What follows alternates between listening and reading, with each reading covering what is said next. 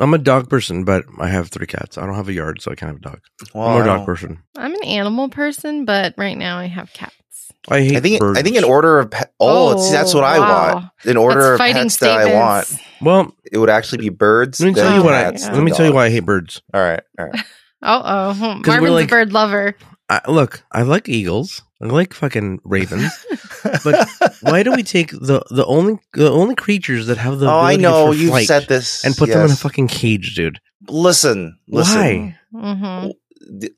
You can make that argument about every animal you forced to keep in your house. Not every animal has wings and able to fly. Every animal was originally designed to be outside. Well, every animal has legs and can go more than a few hundred square feet. Exactly. That's what true. I'm saying. It's all right. but also all pets are unethical. Damn it! But think about it. Every pet has legs, but very rare that they have wings, dude. That's an ability that only birds have, dude. No, it's not true. Bats have wings. Flying squirrels. And they're not pets. You shouldn't keep them as pets. Some people do. I mean, if we include insects, suddenly everything gets a little wonky. I know. Yeah, you can't pet an insect, Dan. Yes, you can. You can. People pet their pet beetles tarantulas. that are big enough, man. Yeah, people pet their pet tarantulas all the time. Yeah. That's a you could also eat an eagle. I like to eat some eagles. That's a crime. You're admitting to crimes. Allegedly on Minecraft. Also, quick note for those of you who are used to hearing a certain kind of sound for eagles on from movies and pop culture. Mm-hmm. That's actually a hawk. Yeah, that's not an eagle. Yeah. I thought you were talking about eagles sound like bitches. I thought you were making the Dean Cain noise. Ah! Yeah. You know what's funny? Real eagles don't sound anything like that. Like the Umbrella Academy, the Netflix show, and then there's a part, spoilers, but they meet their alternate reality selves, the Sparrow Academy, and in promos when the Sparrow Academy shows up, it just sounds like crows, and you're like, that's not sparrows. Come on. Damn it. Come on. Missed opportunity. I mean, it's okay when Raging Sharks puts in tiger roars for shark noises, but or when Deadly Premonition puts in monkey noises for chipmunks. Oh yeah. Forgot about that. Marvin. Yes. Do they visit a different universe? Is it a multiverse thing? It's a comic book series, so everything becomes multiverse at one point. Oh, okay. I never seen the show. Also, one of them, 5, he's a time traveler, so that's going to create alternate universes. Anyway. So it's not like Parasol School. or Awning Academy. Yeah, that one is much more stationary. Awning Academy? Those people stay put. Did you guys see the trailer for the new Netflix show, Ninja Family or something? Oh, what? Brother Son. No, the Ninja Family. Oh, that's Brother Son, isn't it? No. Oh, okay. You just said the same thing 3 times. Yeah, why? I've never heard of. I never heard of this. No. This not. Oh, that's Brother Son. No, I fucking told you. Wait. I'm pretty sure it's Brother Son. No, not Brother Son, dude. God damn it!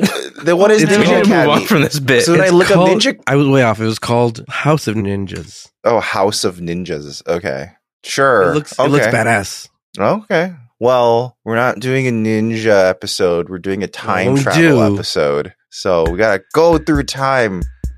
Well, welcome to season 6, everybody. That's true. Welcome to season 6. We made it to another season. And it's a much shorter break than there was before the last season, if you have been following along all this time. Thank you, by the way. Yeah. Thank you. It's been years at this point. So this was also a monumentous episode for the overall Star Trek crew, because this episode was actually produced alongside the pilot episode Deep Space Nine.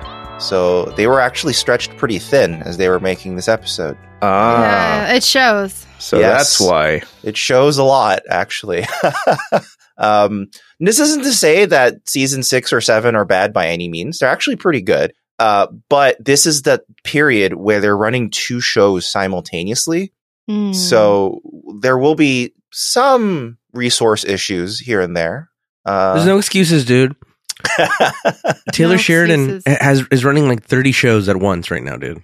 Oh, Taylor Sheridan. I don't know who that is. Whatever his name is, the Yellowstone dude. Oh, yes, you're right. Ed Sheeran. Is it Ed Sheeran? Sheeran? Taylor Sheridan is an American filmmaker and actor. Oh my god! Wait, no, that's an actor. No, that's the guy. That's the guy. Oh, that's the guy. Oh, okay. He also did Hell or High Water. Okay. Oh, you're right. Yes. Yellowstone. Like, how many minutes of this podcast are us telling each other names and us trying to figure out who we're talking about to each other? Someone keep track of that. Someone keep track of that. Hey guys, this is what this episode pre-proposes this idea that if it wasn't for goddamn fucking Deanna Troi, all of Mark Twain's books would have been racist, sexist, and fucking just filled with fucking just like horrible things, dude. But like she had like sort of fixed his books. Yeah. Like she. But at this point, he had already actually had a good. Well, yeah, it's not like she changed his heart. She convinced him that the future was going to be okay. Yes, like, he was the guy who already was like, I'm supposedly the progressive and I want, poverty to go away and things like that. And he's like, you didn't do that, did you? Yeah, he was skeptical. But also during his time, he was an abolitionist and he was, for the time, progressive. Here's the thing. That's what history presupposes. But what I presuppose is that he's a piece of shit, dude. Just presuppose history on your own terms. Yeah, dude. I would agree with you if that's what was in the show, but I don't know if that's even in the show. Dan, in my history, in my timeline, the story that I made in my head, him and Colonel Sanders were brothers, got separated. One of them said, I'm going to use my genius for fucking literature, change the world. And the other said, I'm going to use my genius to make the best fucking chicken in the world, dude. Yeah. And own a plantation. You know what? Well, in my personal headcanon, Samuel Clemens was actually Iron Man because he named himself Mark Twain. Oh, yeah. So also, Mark Twain is actually the second Iron Man. Yeah. That's true. Yeah. It's the one that was split in twain. I have a question? Did Mark Twain Zuckerberg did he really sound like that? Yeah, there's probably audio, but there's audio recordings of him going, I say, I like to write books. No, but like the guy who did this role, like he got into this particular cadence that always sounded like this every single time. Dan, you're not nearly aggressive enough. Regardless of emotion. Doesn't matter what kind of line he said. He just said like this. I'm yelling in the middle of the street.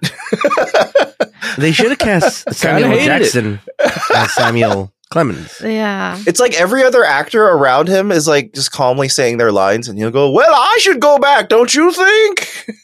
Yeah, he ruined these 2 episodes single-handedly. He really focused in on him. Yeah. Like, I know that none of you guys actually watched the show, but is this the sort of crap that would happen in Doctor Who?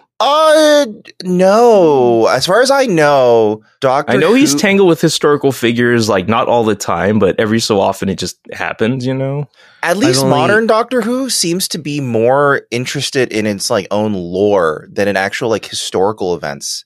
And it's actually more Star Trek-y than it is time travel-y in the way you would think so. I think Doctor Who doesn't Doctor Who go and like visit Van Gogh? I think he there's does. like a famous clip of Van Gogh where he lets Van Gogh see that like his work was appreciated actually. Yeah, and he's like also you should cut off your ear, dude. Yeah, totally do it. Yeah, that's fulfill the prophecy. Yeah. He's like, do it. Fulfill the prophecy.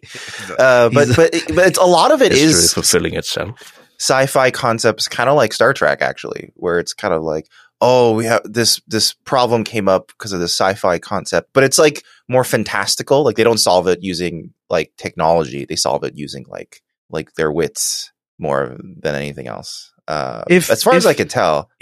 Well, I was talking specifically in regards to interacting with this historical figure in their time, or having them. I think they do that sometimes. Did they do that any other time in TNG, like a actual historical figure? Like actually going back, I don't think so. No, everything else has been holodeck based or pretty like, new or made up. You know, yeah, they eventually run into actual cannibal Shia LaBeouf. Now, actually, I'll bring it up later, I guess, when we get to it. But well, I mean, the closest we had seen so far is end of season 1 when they defrosted the people from the 20th century. Yeah, I guess that's true. But that's not time travel per se. That's more of they're out of time, not the crew. So. And it's not a historical figure. Yeah. Like a famous. No, these are just random assholes. I wish they would have just put historical figures. Like they unfreeze fucking Randy Newman, and he's like, "I love LA." Space is the place for Star Trek. And then that's how you'll. Wow. So this episode's wild, dude. Well, was it? Before we get to it, we should go back in time ourselves. We should go back in time, dude. So this episode first aired on September 21st of 1992. Dan, let us do a bit of time travel of our own, shall we?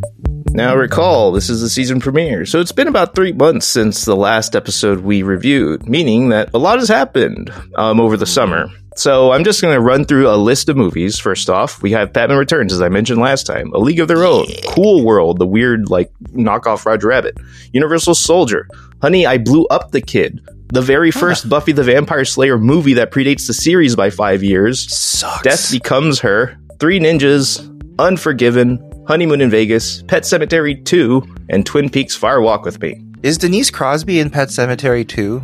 I don't remember. I'll bet not. But okay. Is it one of those? I didn't actually look up the cast though. Is Maybe it one someone of those can correct me. Movies where they may do a completely new cast just to have it? Probably. That would be my guess, but I didn't actually look into it, so that's my bad. She's not in there. She's not in. Clancy Brown's in there though.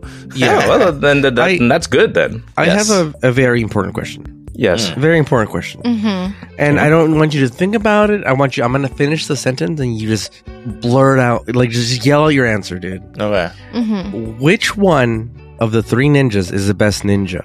Rocky. I don't know. Rocky's the only name I can remember, so I guess Rocky. I don't know them at all. Okay. Wait, from who? From what? Three ninjas. Three ninjas. Three ninjas? Oh, I don't. It's either know. Three Ninjas or Three Ninjas Kickback. I almost thought you meant Three Ninja Turtles. I filled in the turtle. No. You love Ninja turtles. Turtles. You're known to love turtles, and you do that turtles everything. I was Michelangelo. I'm sure the Three Ninjas wouldn't exist without the Ninja Turtles. Absolutely. They asked Sarah. Absolutely, that's absolutely true. I thought you meant. I thought you were saying Ninja Turtles, and I was ready to say. No. Venus. Okay. They ask Sarah what her favorite cat is. Like, do you like cats? Yeah, turtle cats. Yeah, I love the turtle cats. Do you like doves? Yeah, turtle doves. Is Michelangelo a Ninja Turtle name? Yes, yeah. He is. Okay. They're all based after famous painters. So Michelangelo, what's another one? Raphael, Donatello, Donatello. The three ninjas are Rocky, Colt, and Tum Tum. I don't remember these. Yeah. I'm going with Tum Tum. Yeah, that's my vote. Rocky's the best one, but I always get in a fight with that old coworker of ours. I don't even know what differentiates them. Colt. I'll be honest, I've never even seen the movies. Yeah, really? No, I think we should do a breakdown of the movies, dude. I think they really. All right, maybe one day. Maybe one day. All right, moving on. Value. Enough about the dang ninjas. Notable games. The very first Kirby game ever, Kirby's Dream Land, released on Game Boy North America in August, as well as the very first Super Mario Kart ever. Oh, wow. Yeah, very, very cool. Very cool. Wait, Super Mario Kart on the Nintendo? Super Nintendo. Super Nintendo? Oh, okay. Using what's it called? What's the technology? 7 graphics. Yeah. But Mode 7 was in use in Super Mario World, so it was, just more use of the same But it was deal. so it was cool looking. It's so cool looking. I know, but a bunch of games are doing it. I know. All right. June 21st, Marina Sirtis got married to a musician named Michael Lamper, with whom she stayed married until his passing in 2019, and then she moved back to the UK. Mm-hmm. Wow. That is true. Okay. Yeah. On the 28th of June, a big old earthquake in Southern California made the news if you were living around there, and it was called the Landers earthquake, and I think to date it's the only earthquake I can personally remember where I saw things fall and break in my house. Wow. Okay. Yeah. That also really that summer, scary. Shaquille O'Neal was officially picked up from college ball by the Orlando Magic. And then in July 25th, the 1992 Barcelona Summer Olympics kicked off. First since the end of the first one since the end of the Cold War. First to be unaffected by boycotts, and it was also the first time South Africa was invited back to the Olympics after 32 years because they had recently ended apartheid. So yeah, Okay. This was in September. All in September. That was in July. Oh, The summer months, right? Like Yeah, there's a few. There was 3 Remember, months. I'm in going over between all the episodes. summer. Yeah, it's a busy summer. This all happened in 1 week. No, I'm kidding. On a lighter note, it was the first ever appearance of badminton in the Olympics. It was also the first time the U.S. basketball dream team with Michael Jordan, Larry Bird, Scottie Pippen, Barkley, and Patrick Ewing were all in the Olympics together. That's so a yeah, they devastating cleaned team. up. August 13th, the 25th San Diego Comic-Con was held at the Doubletree Hotel in San Diego. It boasted 22,000 total attendees, and special guests included Francis Ford Coppola, Todd McFarlane, William Shatner, and Mr. T. All right. Okay, that's a interesting bunch. Yeah. Yeah, Back when it was a much humbler event. Yeah, but they still had Shatner. And Yeah. August 24th. wait. Was this the period of Mr. T when he stopped wearing the jewelry all the time? I don't know if that would have been What, it. that Pre was or a post very Julie? This was before Yeah. his 1-800-COLLECT like commercials. got it. Yeah. Yeah. Oh my God. That's those how you orient commercials. yourself. Yeah. Yeah. Stay tuned for that stuff. August 24th, Hurricane Andrew, for those who remember him in Florida, hit that area at the time. Also, Sarah. I was not living in Florida at the time. That was. Oh, you weren't? Yes, that's No. true. You were. Where were you? But I was in Canada. She was still Canadian. It was still. But I did have a cousin that did live in Florida during Hurricane Andrew, and she was a little kid, and she had. I remember her describing it to me when she was older, and she had like crazy PTSD. Oh, wow. Because I like read that it cost like $25 billion in damages in Southern Oh my God. Florida alone. it was crazy, and it just sounded like a train was just like running over their house. Like it was just like everything was just so terrifying. And she was a kid, and I think she had to go to therapy and stuff. It caused a lot of PTSD for a lot of children at Wow. the time. It was a big deal. Yeah. Yeah. South Florida never forgets Hurricane Andrew. Sheesh. All right. So now that we're finally in September, on the 5th, Batman, the animated series, premiered on Fox Kids on a Saturday. And then on the 12th, a bit of Black History Month tidbit for the podcast date, since we're airing this in February. The first Black woman launched into space, Mae Jemison, was part of Endeavour shuttle's missions.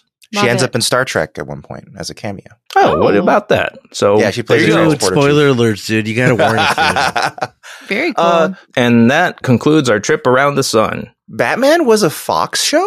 Originally, Yeah. Fox Oh, Kids. I always Yeah. associated with being a WB show. That's That's crazy. after It was- Superman, the animated series, took Yeah. everything, and then they did the Batman Superman Adventures. They did the World's Finest 3-parter, and then Batman was on WB. But I mean, a lot of shows in general, they're produced by one company and then released. Yeah, by I just in my brain Now, it was always a if you'll WB show, recall, yeah. Fox Kids is also where Animaniacs debuted and where Tiny Toons used to be. Yeah. Yeah.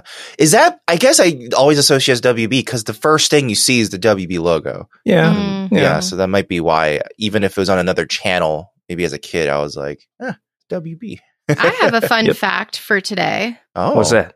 It is Eugene Wesley Roddenberry Jr.'s birthday today. Oh, right. It As is. the date of recording. Date of recording, February 5th. It is his birthday. Shit. It's actually a big birthday for him. He's 50. Oh, all right. Who is? Gene Roddenberry's son. Who he made his middle name Wesley? Oh God. That's Well, I his think we middle name covered is- that before. Yeah, wasn't Gene Originals or Gene So he- Roddenberry's. Gene Seniors? Yeah. So did yeah. he just copy his name exactly and just put a junior? I guess. Essentially, yeah. Well, that's what a Eugene junior Wesley, is, right? Roddenberry, and so I guess he goes by Rod. Is he involved with the Star Trek at all? Yes. No, not really. Then He started to become directly involved in Star Trek franchise in 2016 when he signed on as an executive producer for the TV series Star Trek Discovery. Executive producer in quotes. yeah, it means he signed off some rights. He's famously earlier in his life tried to distance himself from Star Trek until he realized that, hey, one, it's hard to distance yourself from Star Trek when you are Gene Roddenberry's son. Yeah. And two, you also might as well, capitalize on it a bit. So as a young man, he was not really familiar with Star Trek. He never watched it. Yeah, he didn't really like being associated with it. Yeah, yeah. I feel like that's a very common story for kids of celebrities. They just aren't that interested in their parents' work. Yeah, I guess basically after his father died, he began to be like, well, what's the Star Trek thing about? And even then, he wasn't. Why do people care about it so much? I mean, I know a certain son of a bitch. Tread lightly. I know. So this guy's dad owns a professional sports team, and this person that I know has zero interest in said sports team. So it's very common. Yeah, I mean, think about the shit your dad's into. Are you into, the shit? Exactly. Like my dad's a musician. I'm never going to be a musician. It's the same thing. So this little tidbit was interesting. Roddenberry struggled initially with his father's near legacy stature among Star Trek fans, commenting, "A son cannot identify with a mythical figure. My father was put up on a pedestal throughout my life." So I guess that is really hard to grow up with someone who everyone thinks is this godlike figure and has this fandom around him, and then you just and then your dad just is grounds you or something or is a jerk, and you're like, oh.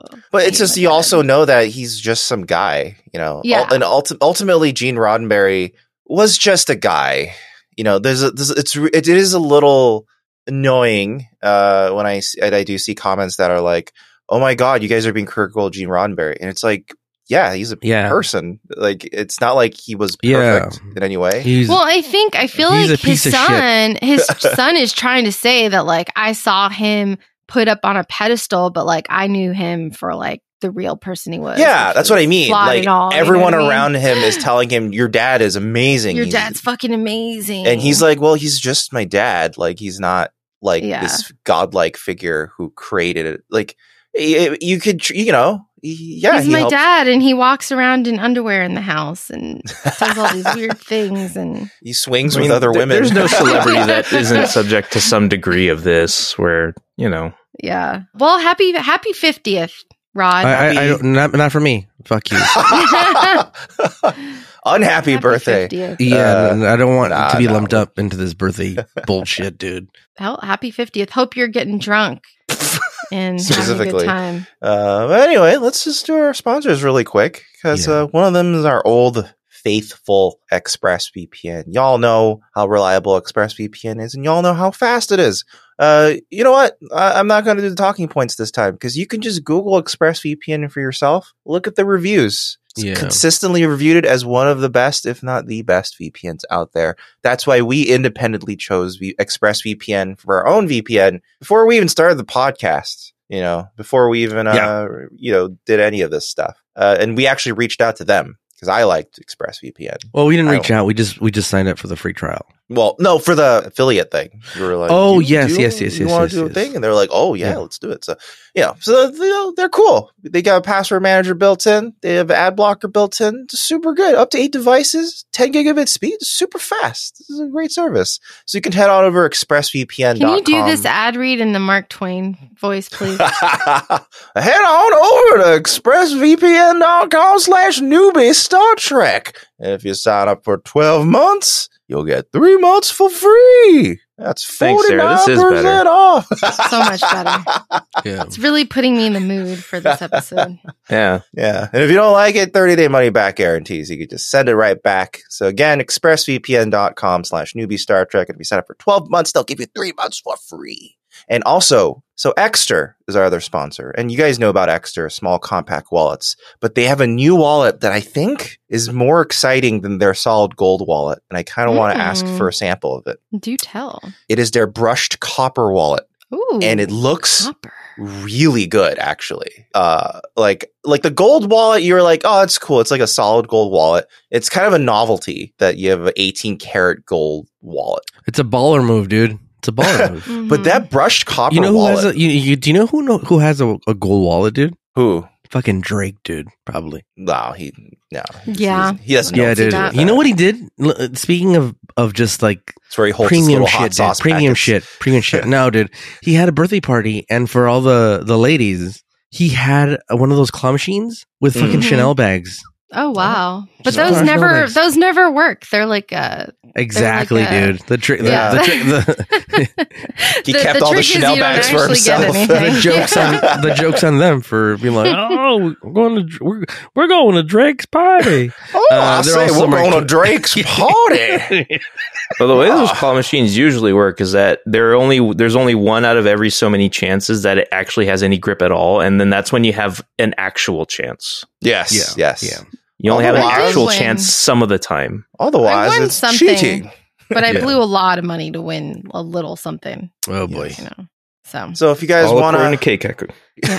You guys want to check out that wallet and other things Exter has, just go to exter.com, EKSTER.com, and use our offer code NEWBIE, NEWBIE, and it gets you up to 25% off any order site-wide as it stacks with ongoing sales. It's a pretty good deal, if I say so myself. And, say it, dude. Free shipping, any order, $50 or more, free returns within 100 days of receiving your order, a 12-month warranty on all products, and I think they're still doing it, the free gift with any order above $90. So again, head on over to exter.com and use our offer code NEWBIE when you check out. There is technically a vanity link if you're in the YouTube version or in the podcast description. Dude, you're seeing it now, but Marvin, it's complicated. You don't need to. I want that fucking copper wallet too, dude. It looks good, right? God, I'm skeptical of your newfangled technology coming in here. Let me take trying to mess up our timeline with your fancy copper brush wallets. Oh, it's nice. It actually looks really nice, actually. I'm like, oh, that's God damn it, dude. I hate you, Esther, whatever your name is. They've only been our sponsor for like 2 years. It's fine.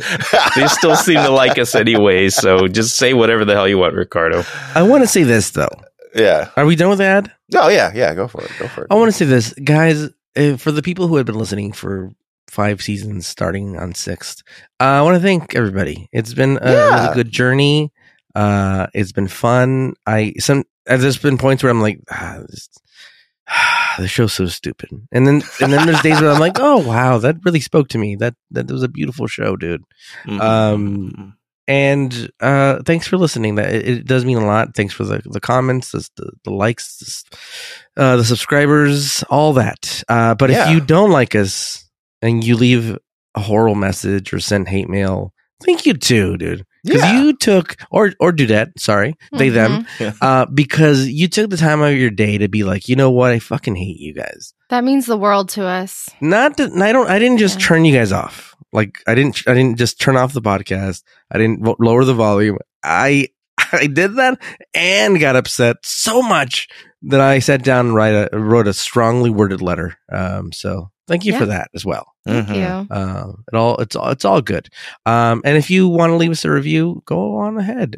Positive or negative, we don't give a fuck. Yeah, wherever you are. If you're a new listener and you're like, I'm starting with season 6 because that's my favorite season.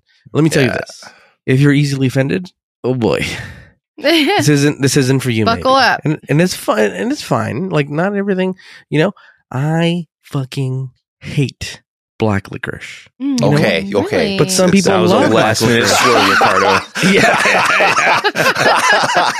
Sorry, guys. I scared you guys. Holy kept moly. us hanging for a nanosecond there. Yeah.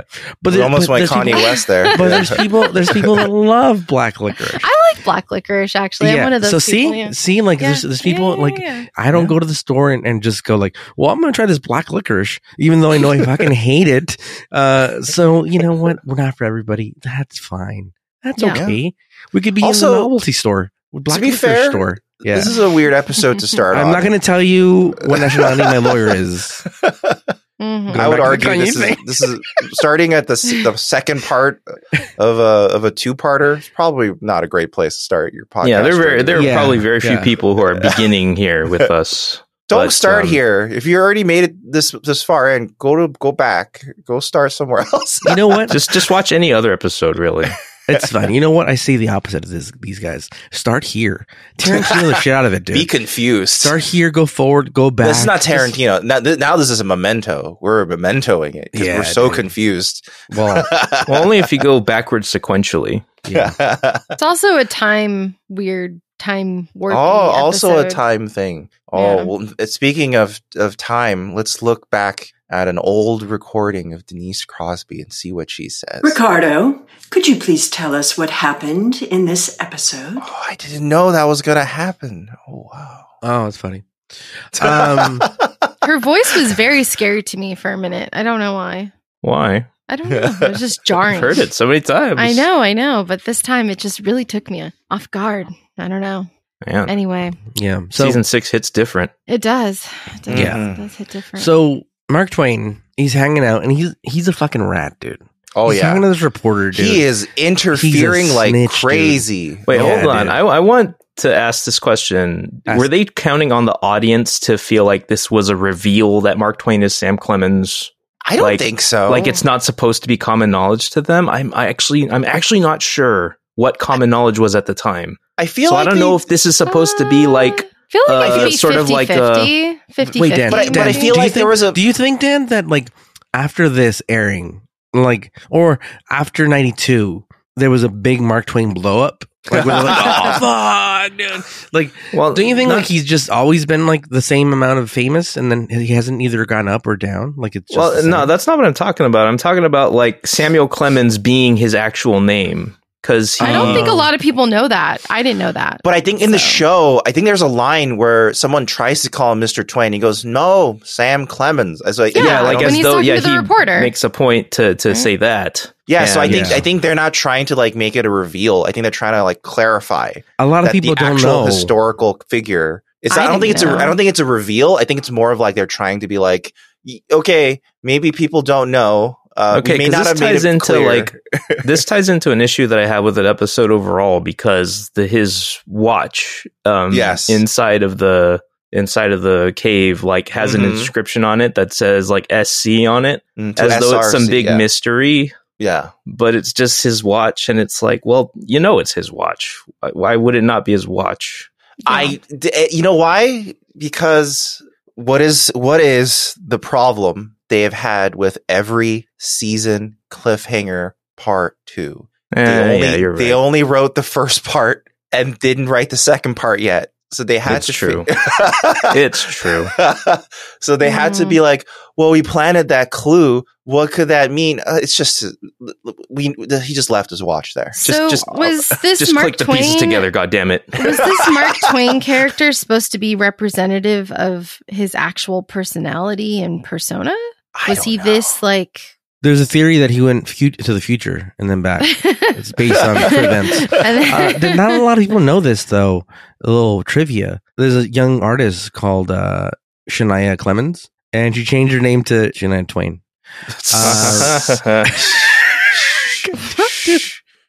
I caught it before it happened, so this time it didn't get me. Oh my god! All right, so I reject it. I reject this. I'm that one. No, dude. Whoever's editing this episode, put on that song underneath that joke. Let's go, girls, and then yeah. All right. It. So this episode starts off and fucking Mark Twain, piece of shit, fucking ratting people out, and he's talking about like, hey, I'm getting evidence. These guys are time travelers, and he fucking hates them. He's not curious at all. Like for someone who like is a writer, he's not curious at all to be like. Yeah. The thing is, what are these? He wants to like stop them. I guess. Like he wants to be, which is weird because in the first episode he seemed merely curious. Yeah. In this episode, he seems like it is now his life goal to stop time travelers. Or so he says. I don't actually believe it. Where did that swerve happen? Why did he suddenly become so angry? He's like, we should make a bureau, a time cop bureau. By the way, if you're a fan of Van Damme, Time Cop is a beautiful movie. Watch it. That's okay. So these Mark Twain's talking to the reporter and saying like, oh, I'm gonna get evidence. I'm gonna fucking bring these guys down. These piece of shit fucking time travelers. Mm-hmm. And then you have the aliens that are hiding in plain sight. Mm-hmm. And like they're not good at hiding, dude. Because you look at them and you're like, these guys are villains. They're acting. They are weirdly stiff. Yeah, and also like looking at everybody. Yeah, and then like that cane sticks out, dude. No one has a fucking snake cane, dude. Yeah, and they never explain why they can like transmogrify themselves to look like humans. Yeah, I don't get any of it. They don't explain a lot about these. They still haven't really explained how the mechanics work. The Ophidian like snake thing that can turn into a real animal sometimes with enough energy. What the hell is any of that? And also they don't explain like what are they sucking? Like quote the soul? Or what are they sucking, dude? they neurological energy. Yeah. Do you want to know the answer to that all question? The brain juice. Well, semen, I suppose, but the brain semen. Wait a minute. Are they only taking men's souls? No, they took women. They took women. They took women too? I think there's women. There's women in the cholera place. Are you sure? I think don't so. Discriminate. Yeah. Well, they never explicitly state that they're only taking men, so I guess so. But you only see them sucking the souls of dudes. The old homeless dude, the 49er. The 49er, yes. The old dude there that it was in the hospital in this episode. Yeah. Interesting. Yeah. What they really wanted is cum. Well, you said it, my friend. Thanks for the clarification. So in this episode, they're already like, there's a big old time jump. Or there's from the first episode to this episode, because like they all have uniforms and like they have an apartment and like their rent is already due. Yeah, rent is due. Like they showed up in their uniforms with nothing. They have no replicator. Yeah. What did they do? They just to get said all we're that? Gonna skip all this. And rent is due, so that's a month. That they've been there my for headcanon is that like appropriate clothes just manifested on them, like in Kingdom Hearts. Well, also apparently they were going to write a ton of how did we get situated here, and there was going to be like stuff where like they go out of their way to show that they've been there for several months. And like Picard would remark on how bad the food is in this century because he's used to like fancy French food. I would dig that. Like I wanted more of them being out of time. Like that was the bits of the episode that I actually really liked. And then Riker could have been like, it's fucking dusty everywhere. Everything's so fucking dusty, dude. He's like, you can't walk anywhere without getting dust on you. Yeah. Like Ronald Moore was like, why didn't we do more stuff with them interacting with the 1890s? I think he was annoyed that there was so much Mark Twain stuff when I was annoyed by that. When it should have been more Enterprise interacting with the 1890s stuff. Yeah.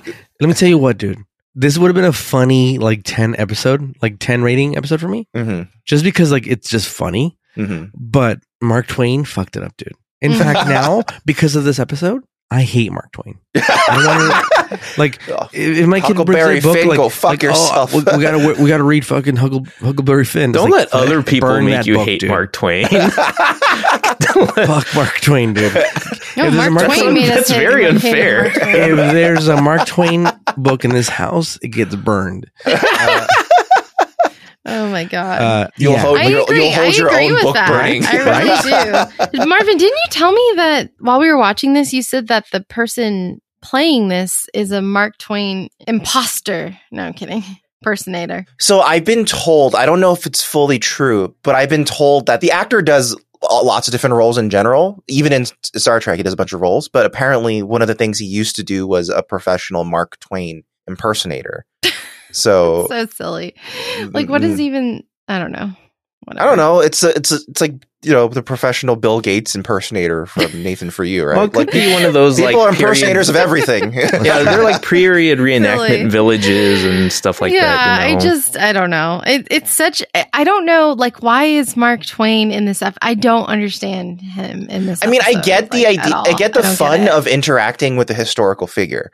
We didn't need it though. No, but I think the problem is that they made it central instead of like a fun thing to interact with. And he was annoying. He's the primary villain, and it's or like he's like, well, not primary. He's like the secondary villain, and it's kind of annoying because he's kind of getting in the way versus like being a fun interaction. He's just a meddler. Yeah, he's a meddler. Yeah, no one likes a meddler. Yeah, it's annoying because it's like, explain more, please. And they decided to just instead spend most of it on Mark Twain and what he does. Because you could do some fun stuff with him if he wasn't being a jackass. You know, like when he does come on the Enterprise, it's like, oh, that's kind of funny. Mark Twain on the Enterprise. And you're like, I don't know about that. It was okay. I just didn't like his character portrayal. Yeah, you know, look, we're shitting on Mark Twain a lot, but it's his fault for writing Sorry. Dude, seriously, like I was having fun, and every time he'd come back, Mark Twain, I'd be like, "Fuck, dude!" Like, yeah, it's funny because the moment they show up in their period clothing, you're like, "Oh, that's kind of fun." Yeah, they look kind of fun, and like Riker dressed up as like a Bobby, you know, like everyone looks good. Yep. Yeah, I like how everyone looks. It's like these are cool costumes for them. Yeah, I want these alt skins. Yeah, I thought heist. Crusher actually looks really nice in her dress. I think Deanna in her purple dress also look really. For some reason, Picard's the only one dressed like a hobo. Everyone else is dressed kind of nice. Why is that? They just gave him back his like winery duds. Yeah, basically. I guess. They're like, I just got off the boat from the French winery. Yes, I'm a true Frenchman. Me, with my accent, can't you see? Yeah. Don't listen to him. That must be extra confusing in a period, you know? They're like, so you're French? Yeah, that was weird. Mr. Pickard. That's yeah. And then so it's what's her face? The doctor and Riker, and they're basically investigating with what's happening. And basically they figure out like, oh, these ghouls are time travelers and like they're soul suckers, you know, like the mummy and fucking Bubba Hotep. And they're like, we gotta like do this and that, and they're stuck in time. And then the fucking old lady, the landlord, shows up, and she's British or something? I think she's supposed to be Irish. Yeah. And she's makes me wish O'Brien was with them. Mrs. Carmichael. Yes, they would have kicked it up. They would have like had a great relationship. Maybe it was O'Brien's ancestor, Mrs. Could be. Carmichael. Yeah, maybe. And so she's like, "Hey, Picard, you piece of shit, fucking rents Pickard." Dude. She calls Pickard. Pickard. But then I think she slips up once and says Picard. Actually, oh, does she? Yeah, she does. Yeah, that's the actor. And then basically she's like, "Hey, rent's due this week, tomorrow. Like, you better have the fucking money, dude. I'll beat the shit out of you, dude." And then they're like, well, don't worry, we're a troupe of actors. And then you're like, okay, they just explained at that moment. So you see, we're actors. Yeah, like how did they get this far without having to say anything? Yeah, I know. It's not thought out. It's just not thought out. And then you cut back to fucking Mark Twain being a fucking nosy fucking nosy bitch, and he basically bribes the bellboy to let him into the room. And is this the same bellboy as the one that helped? Yeah, it is. Oh, this guy's a piece of shit. And turns out he's an author too. Yeah, he's an author. Turns out there are a bunch of famous authors just hanging out in San Francisco. But this guy is a piece of shit because like, how fun. Like he'll do whatever it takes for money. Like that is his character. Yeah. He is also Mark Twain did kind of trick him. He did say Mark Twain did tell him, "Hey, I'm looking for a letter of intent." Yeah, we're friends, and he accidentally took something from me, and so I'm only here to grab my property back. Yeah. This makes Mark Twain look like a fucking asshole, dude. Kind of, yeah, which he is in real life. So he might have been. Yeah, he is. He was, or if he's still alive with all this, he still is. So he's like, oh, I'm like, oh, he's like, oh, this machine, I remember, this is a fucking gizmo.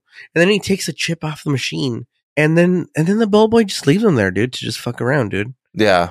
And I'm like, goddamn, bellboy, like, has no fucking honor, dude. This piece of shit fucker, dude. And like, he takes old Mark Twain takes the fucking what I would call the flux capacitor of the gizmo, you know. And he hides in the closet, and he's not a very sneaky guy, dude. No, because immediately, like 2 minutes in, he like sneezes or makes a noise, and like. He drops the reason why he drops it because Data says, "Hey, that thing that he lifted off my machine is gonna kill him." basically. Yeah, I need it's to let him super know. toxic if you hold on to it, and then comically we hear like a drop, like a thud. That's true. That's true. A clatter. And he gets him out of there, and he's like, "Hey, I'm gonna expose you, dude. You time traveling fucks. I'm gonna expose you guys, and you guys shouldn't be here. You guys gotta get out of my time, dude." Why didn't they beat the shit out of him for invading there? Yeah, like his reaction to being discovered is also kind of like a jerkish reaction. It's like he gets indignant about being discovered for doing something wrong, and it's like, oh, fuck this guy. Get out of my room. Sucks. Yeah, this isn't the real Mark Twain. And then it cuts to fucking Picard like being a fucking like a lamp boy or something. Like he's playing a bug. But what is he doing, dude? Like, so he plants a bug so that it'll detect the waves. Is he supposed to be like that dude from fucking Mary Poppins? You know what? What does he do? You know the Mary Poppins sequel, the Lin-Manuel character. Doesn't he like light bulbs and like light lamps at night? Oh, that's what they used to do back in the day, right? for gas lamps. You know. Yeah, and I forgot there was a sequel. he puts a bug or like a tracker or something. Yeah. That like measures the fucking midichlorians in the fucking alien. Some shit. Yeah. They're gonna measure It basically because when the aliens show up, it goes beep beep beep beep beep beep. Yeah. So it's like I think it measures like their midichlorians, whatever they have in their souls or something. Yeah. But anyway, like they're trying to figure out what's happening and stuff, and then sure enough, as soon as Riker leaves, and also like these people, they look shady as shit, dude. Oh yeah, they look shady. Like, how did Riker walk past them? Yeah, and then just be like, just a weird, well-dressed couple, and like with a Lucius Malfoy cane. Yeah. Mm-hmm. Oh boy. Yeah, dude. These are fucking Slytherins for sure. Yeah, and like also like there's no other people that look like that in this setting here. Not even they're a little overdressed. Yes, is what it is. Not even Geordi looks that fucking like well dressed. Yeah, and he's well dressed, dude.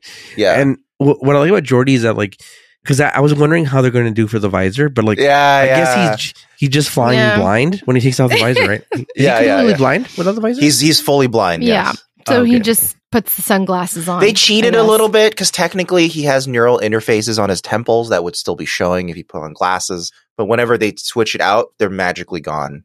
So they just. There's an awesome you can just say that they're perfectly covered by the arms of the glasses. Yeah, sure. There's a crazy fight scene though in this hospital. Well, we're not there yet. So the fucking the gizmo goes off, right? Beep, beep, beep, beep. And then Beverly's like, oh, like she kind of like looks around like, oh, they're here. It's like, no shit, they're here. The thing's going off. And she turns around and those really well dressed people are standing next to this guy who's like basically almost dead. Like he's in his deathbed. Mm-hmm. And she's like, oh fuck. And then she uses where does she pull the comm badge from? Where does she? I think she just has it in her pocket. Probably. All right. Yeah, she has a lot of like folds in her clothing. It's probably somewhere. Yeah. And she basically rolls up and she's like, oh, this patient. The doctor says that blah blah blah. She starts making small talk and stuff. And she's kind of stalling basically. And fucking Geordi shows up. Which is also just to quickly imply this implies she has fully integrated into the hospital system because she's a working nurse. Somehow that quickly. But so is this other nurse that shows up, the alien nurse.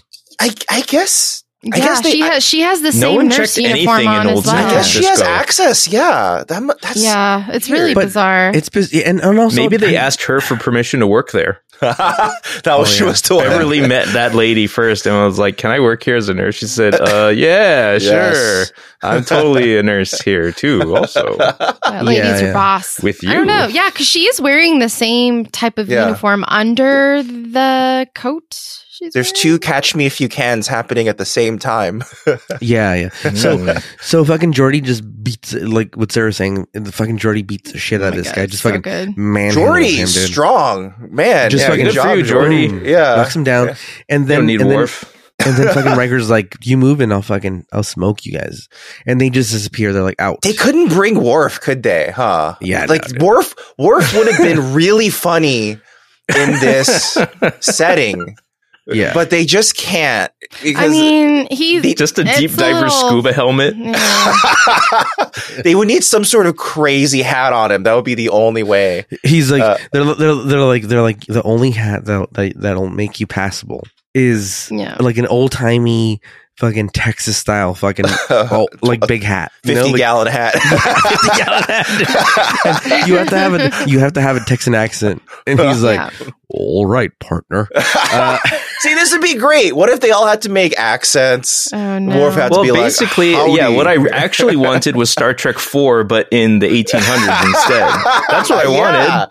Oh, they knew. There's a reason why they were in San Francisco. Yeah, they know why the one with the whales is one of the most popular Star Trek movies, because it's just people are out of time. No, they didn't, because they went in all in on Mark Twain instead. Yeah, that's true. And then fucking the real fucking fuzz show up, and then they go to Riker like, who the fuck are you, dude? And he's like, oh, my name's Tim. I'm from like I'm from the downtown unit. Yeah, and he's like I work in the downtown I'm unit. downtown. Yeah. And he's like, no, it's a Utica expression. and he's like and you and the cop doesn't go like this. This is the weird assortment of people. Like he never he's like, we're gonna get to the bottom of this, but he never goes like, what the fuck is going on, dude? You guys have the blind black man, the weird policeman, the fucking chimney sweep here, and a nurse, and then like probably a lady that like is not a good psychic. Yeah, he knows he actually knows right away she's a bad psychic. Yeah.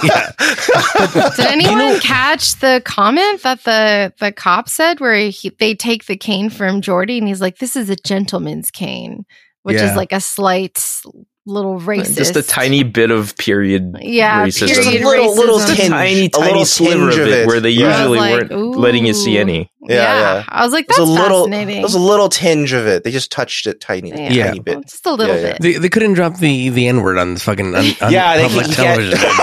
Yeah. This episode suddenly gets really heavy, and Jordan's like, oh, right. That's what this time period is. So he takes the cane away. I want you to do this. Okay, if you can do this, Marvin, take the scene, and when he says "gentlemen," just bleep it out. Just put a beep. He says, "This is a beep cane." And then just to see how that looks. And then he takes the cane, and he's like, "Oh, this is a beautiful fucking cane. It's a Dean Cain." And then they're like, we're all going to take you from downtown. And then Riker goes, he looks around, and he's like, hey, I just want you to know, I admire law enforcement. And then he fucking beats the shit out of him. Palm heel strike. Bam. Why does he say that? Like, just to distract him? Like, I think well, he feels bad for, having to take down the peacekeeper. Yeah, whatever. Yeah. And at this point, fucking they rolled out, and Data's there with the fucking horse and buggy. The horse and buggy. Data pulls up. How did Data find them? Because of the machine he had made? His machine went off and was like, oh, I'm detecting time activity. Got it. That was the whole point of that device. Just timesmic activity. So they had a Times McGrath. They take the cane home. That would have been okay. Let me. It is really funny. Let me go back. Let me go back a bit. They like fly away, and the cops are just running on foot, yelling with like whistling their whistles, and then they're just useless. They have no way. I know. They'll never catch them now. So they're like describe them, and he's like, all I can remember is the colored boy. Fucking racist. Exactly. I mean, he was blind. It'd be pretty easy to remember. Yeah. That's true. For some reason, the one they mention is one is an albino. Like that's dude. Yeah, he's like, it was either that or mention the colored boy. Marvin. The blind man. They could have said the blind man. No, that would have been too conspicuously not the right thing to say. That's true. That's not the first thing. You're right. Here, so. You're right. I mean, the cops wouldn't even say that now, dude. Yeah. Oh no. Okay. So. And if you're a cop listening to this, cops are racist, dude. Anyway, yeah. So they're nodding right now. Yeah, they're like, he's right. He's fucking right, man. And so let me tell you this, dude. Rewind it back. This is what I would have loved to see. Okay, the episode starts off, and Deanna Troi is using her fucking her powers as a psychic, and she's like, "I'm a gypsy, yeah, you know, and she's doing fortune telling or something, and like just making boatloads of money. So much more interesting, right? And that would have been cool. That would have been cool. That is some basic like X-Men shit. And that's how they got like the apartment, and that's how they could have like a really cool base. Instead of they do this stupid fucking bit in the next scene where they bring in the landlord to fucking read a fucking scene from the play. Like that time could have been devoted to just delete that scene. Make her a fucking a psychic. Yeah. And she's making money, dude. Because she does nothing else the episode. She is just there. She doesn't like do anything. Yeah. She's a better fucking poker player. She's a better poker player than anybody. No, she can read minds. Mark Twain. Oh. Can she read minds completely? No. Remember, she's a shitty Betazoid. So she can only read emotions. Okay, she can't read minds. Okay, so she could read if somebody's happy with a poker hand or yes, she can. Poker hand. So she definitely can use it to cheat on poker. She could tell if someone's nervous, like she always says. She goes, "I can tell they're nervous, Captain." Yeah. So same she could have been a psychic or like a poker shark. Yeah. And that would have been kind of badass if she's like the card shark of their group. Well, they already did it last episode. I know that would be a retread. Which is why I thought when they reunited with him, he would be like, "Yeah, I'm going to pay off all their dets because I'm totally rich and loaded." Yeah, I thought he was going to do that. I thought he was going to be the one who was like, "Your debts are covered. Don't worry. I've been making lots of money in the past." yeah. But instead they let Mark Twain settle all of their debts. Just looking at this scene, LeVar Burton's blind acting is pretty cringe. Well, he's never had to actually act blind before. I know, but I'm just saying, as an actor, his blind acting is pretty cringe. That's what I mean. But he's never had to act blind because he's had the visor on.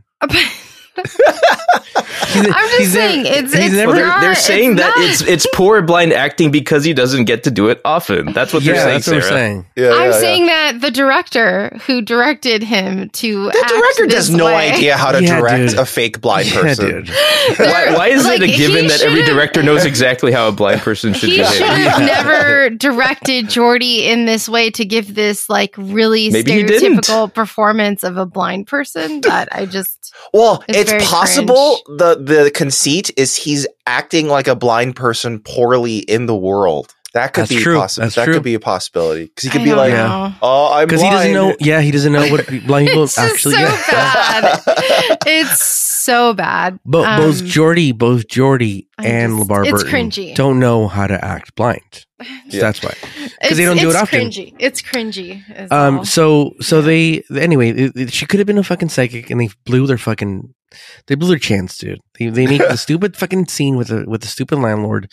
2 scenes that she has, by the way, that could have been cut for like a scene with her making money, and then they just have an apartment, knock those 2 scenes out, done, and they have more time to devote to like timey-wimey stuff. Instead, they wasted the time on the fucking play. And so they shoot a laser at the cane, and the cane turns alive, and it's a fucking snake, dude. It's like Anaconda, the movie. and Geordi goes, "There's snakes out there that big." It's such a weird concept for this is our time travel device. It's so random. It's so bizarre. Like, why wouldn't it be a piece of technology? No, like snakes, we know for a fact, are time travelers. Well, that's essentially what they're saying. It's like, well, that's an Ophidian. Like that. Well, it was like they knew right away. They were like, oh yeah, Ophidians cause minor disturbances in the space time continuum. Therefore, they must be using this as a way to channel it. And we're like, goddamn cobras. What are you talking about? Like, like I remember them immediately knowing that Ophidians were associated with time distortion, but like just the fact that they knew what an Ophidian was, like right off the bat, and how none of this is weird at all to them. It's like, I don't get it. How often do you encounter time snakes? Attached to canes that only activate when you want. Why is it only a cane when it's phased? Remember in the Bible it says that, like, it says like, hey Eve, don't eat from the apples tree. Don't eat apples. They'll make you. They'll give you shame, dude. 2, don't talk to the snake because they're time travelers. I like to think God was like, so I forgot which tree's which, so don't eat from either tree. Okay, so he's like, look, there's two apple trees. One of the, they both have snakes, by the way. One snake is a devil. One's a time traveler. It's both about as bad, so don't fuck with that. But if you just time travel, it's fine. But don't talk to Satan. But you can talk to the time traveler. But well, how will I tell them apart? God, it's fine. You'll figure it out. And then bam, dude. Just don't worry about it. Don't worry about it. So then, even if you make a mistake, I won't be mad. Yeah. I certainly won't be mad at all. Yeah. Back to Mark Twain scene, and then he's talking to the fucking reporter again. He's like, "Hey, dude, meet me at 4 p.m. Shut up, Mark Twain! You're ruining the timeline. Scoop of a lifetime, my man." And he's like, "Oh, you got it, dude." And he's like, "These time travelers coming over here, dude, bring in their black folks and their gypsies, and they're taking our jobs. They're taking our jobs, and albinos." And he's like, they're coming over here and ruining the past, dude. They should stay in the future, dude. Right. They're probably taking our resources. And so he follows them. He finds them. He figures out that they're going to the cave because he overheard. Yeah, they've been all trying to get to this cave. In fact, Guinan's only involvement with Data has been so that because she's rich, I guess. Yeah. She has access she has connections that can get them to this cave. Yeah. Which which they don't need to show her interacting with at all. Yeah. And so she's there too now. Did they explain why this cave has been treated for time travel? No. What are you talking about? It's just perfectly where the Davidian wormhole ends up. I don't know. They They end up in Main Street. Oh, yeah, you're right. What the fuck? Here's the thing. About this movie. I don't know. They don't explain that. Really? Here's the thing about this thing. Comments help. It's the same cave where the DeLorean is. Remember in Back to the Future 2? Oh yeah. It's all same cave, dude. The cave of time travel. And so they're all down there, and they're like, "Oh, we got to figure out how to engage this fucking snake, dude." And fucking Mark Twain shows up fucking blasting, dude. He's got a fucking gun, dude. And he's like, "I will fuck you guys up, dude." First of all, Mark Twain, I will shoot you. Yeah, dude. You found a gun, so here it is. Yeah. He's got a cigar in one hand. He's got a fucking blunt in one hand and a fucking gun in the other, dude. And he basically says like, "Hey, I'll fucking blast you fools. Like, move over there, dude." And why don't they go? You got us, dude. Let's go back to the future. You know, literally. You know, let's go back to the future and we'll call it a day. But he's like, "No, I gotta expose you guys." Like, what's his plan? Like, he's gonna go. Are they gonna they're gonna hang for their crimes of time travel? Like, what's the plan? So what I thought was gonna happen when Mark Twain found, because I don't remember. For some reason, part 1 showed up a lot on BBC, but not part 2. So I don't see this episode very often at all. What's BBC? The British Broadcasting. Oh, got it. Yeah. And then someone else.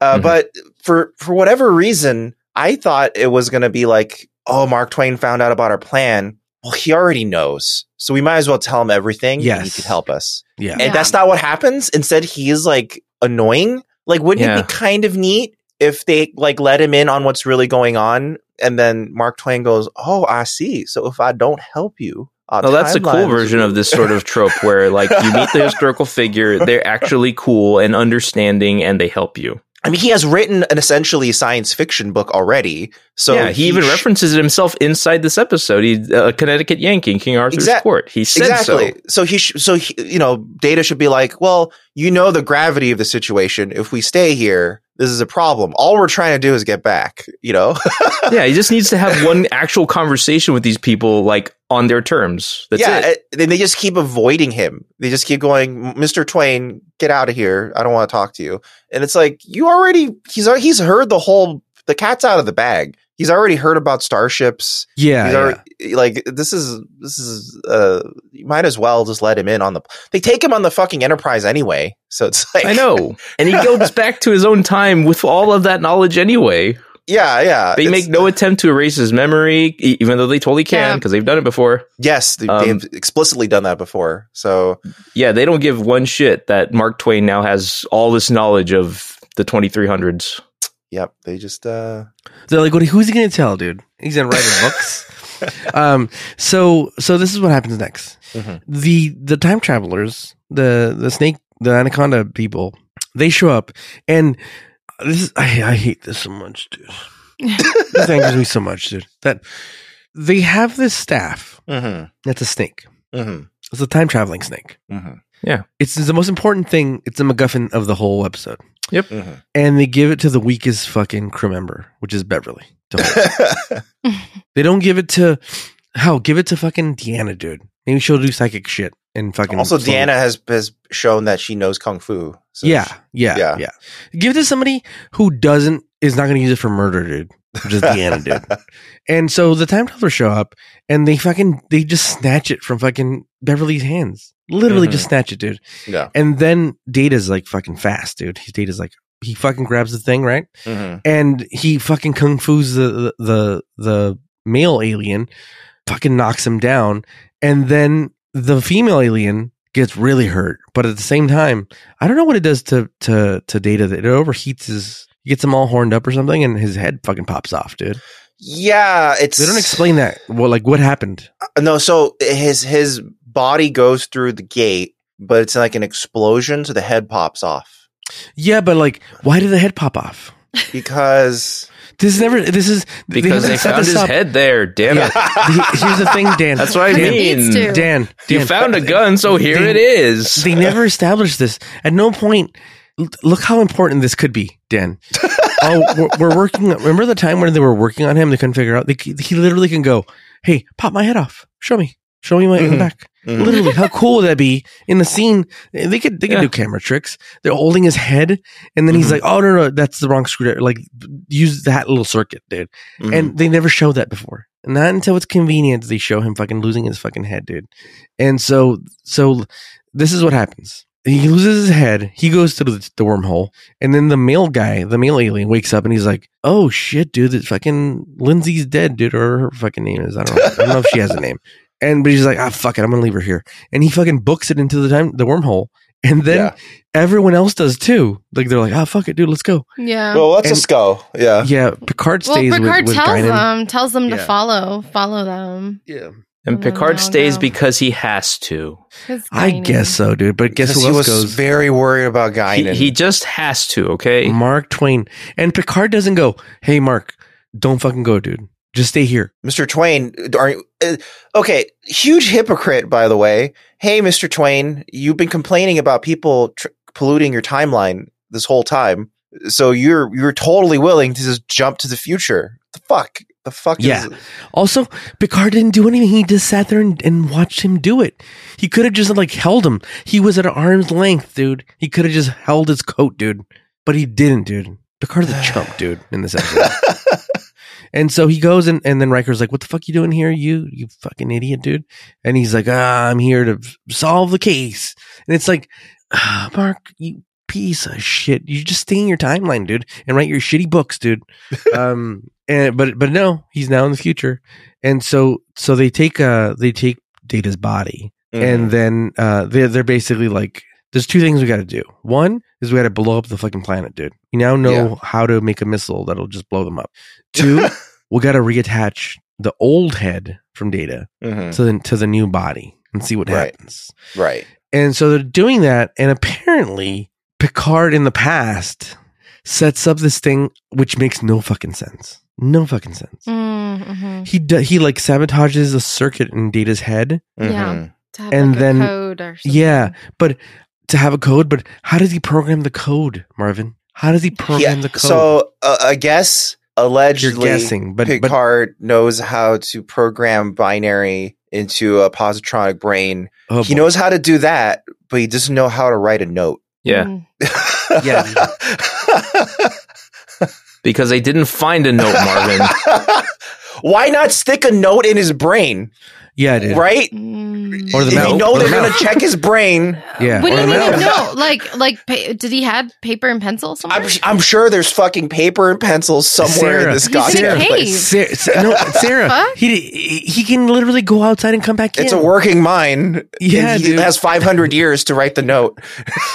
He doesn't have to do it that day. He can't leave Guinan. Yeah, for some reason he's like, I have to stay right next to her the whole time or she'll die.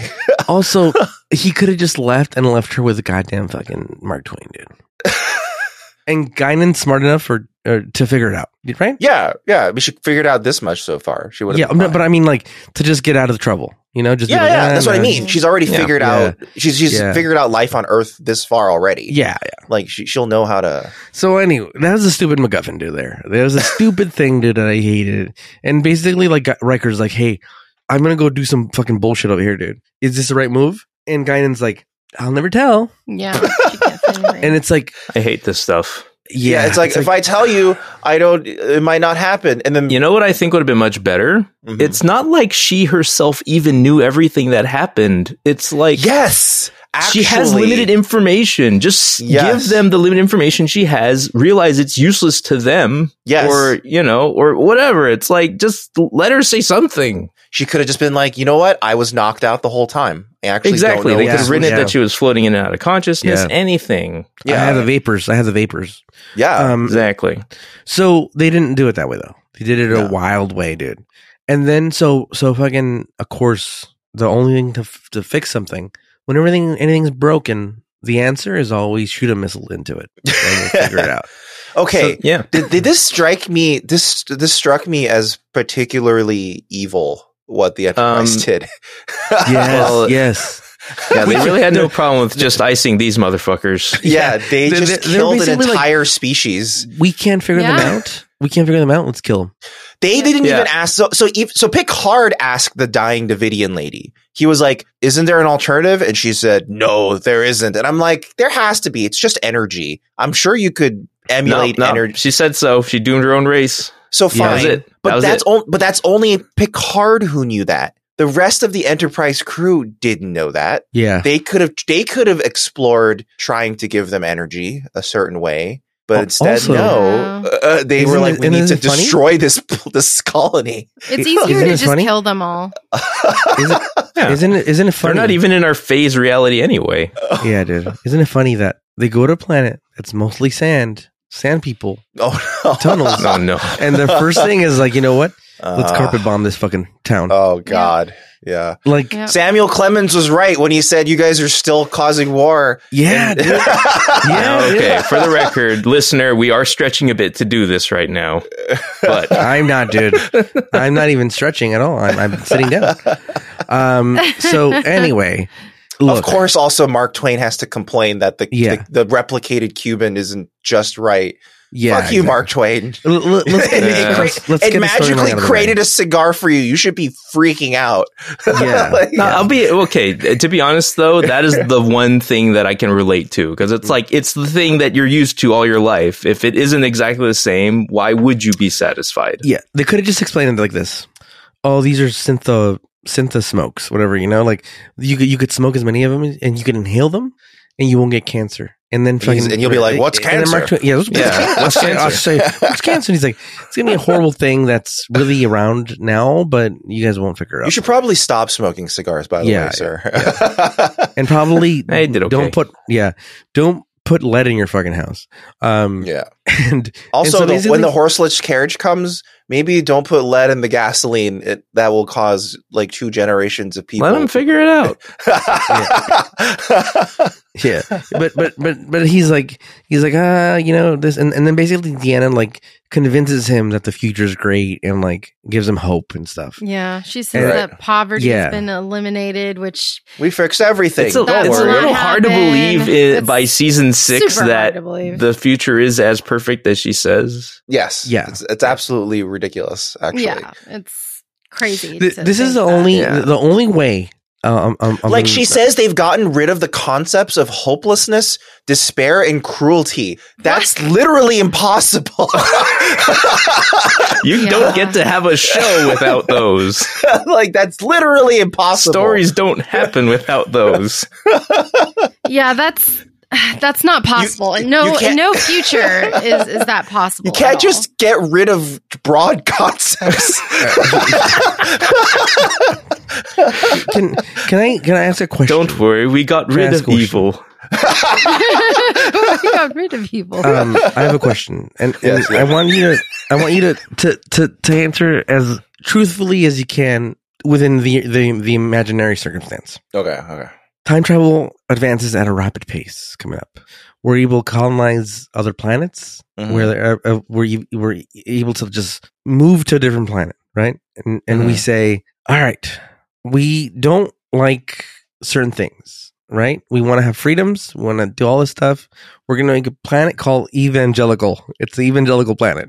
It's basically like Earth, dude. It's the Evangelion planet. Yeah, and you could have all the rules you want, dude. You could have it'll be exactly like The Handmaid's Tale, dude. You know, women have no right. You can't get abortions.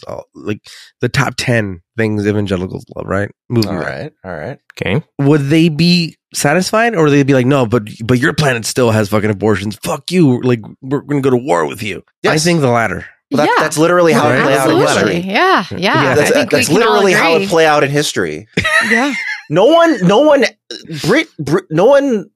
was just bothering people. Like, no one asked Britain to come over.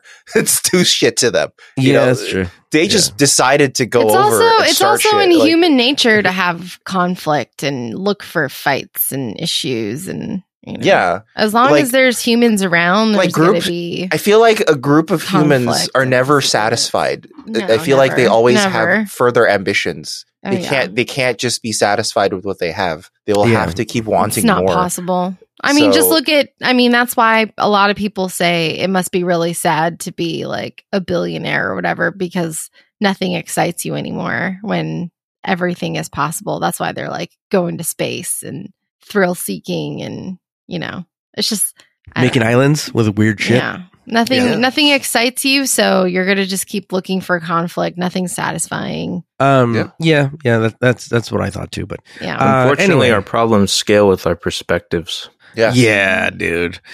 That's what I've been saying for fucking years, dude. We need a good old-fashioned extinction. I mean, we would totally start a war with like another planet. Oh yeah.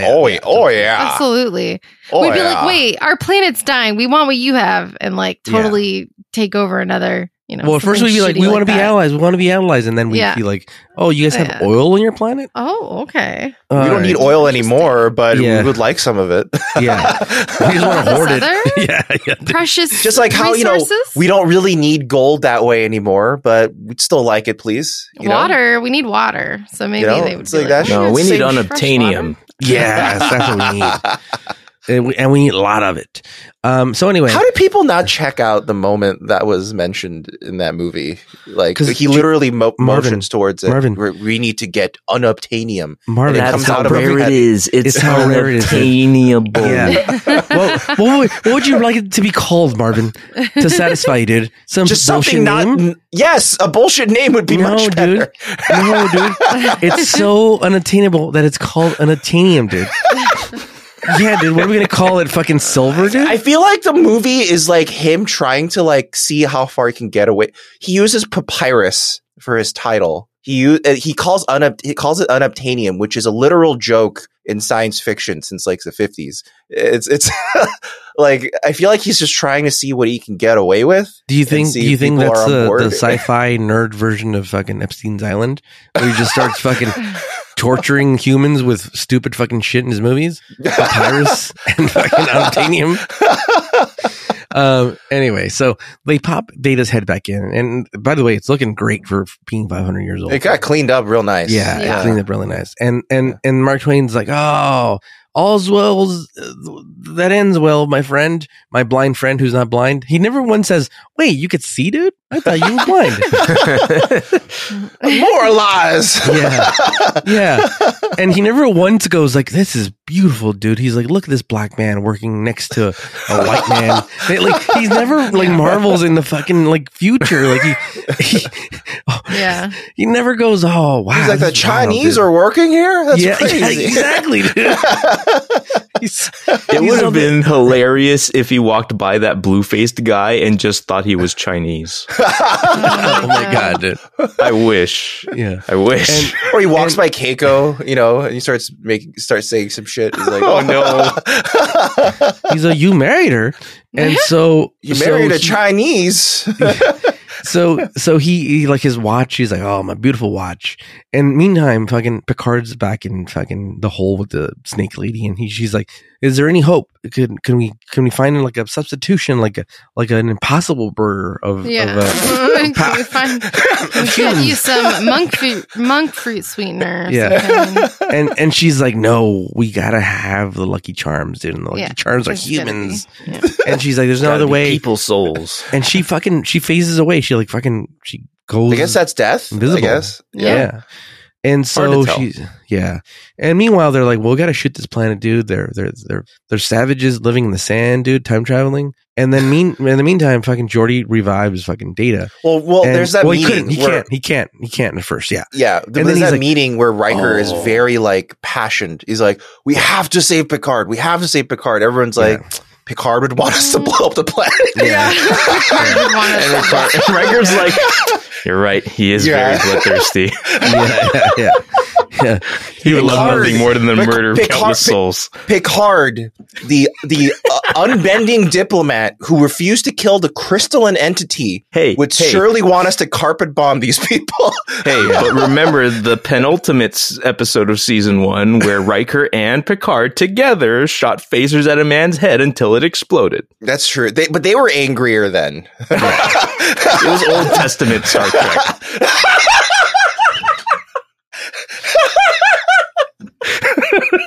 God. Oh my God. The concept of season 1 being Old Testament. Where does the new one start? With the beard. With the beard shows up, it's Jesus Riker. So that's New Testament. See? Yeah, there you go. He's been resurrected. Yeah, there you go. So Picard Riker the White. Picard puts a message. He knows how to code now. And he puts a message in fucking Data's head. And meanwhile, like, they never do this. And they do it now. He's like, how long till these torpedoes load up? He's like, 5 minutes. 5 minutes. He's like, all right, let's load it. Let's get them going, dude. And no, not in any episode before this have they been like, phase, the proton, whatever. Torpedo. Well, they have to change the phase of the torpedoes so it can target their fucking phase frequency or whatever. I guess so. That's why. And I think Geordi's being lazy. That's why he says a few hours. Yeah. I mean, that's always the engineering's MO. You have to give an estimate that's way too high because the captain's always going to ask for weight, for like you have to under promise, over deliver. That's exactly the engineer's motto. That's what you got to do. So Data comes back online. And he's like, torpedo, stop, torpedo. He's like, I am Jub.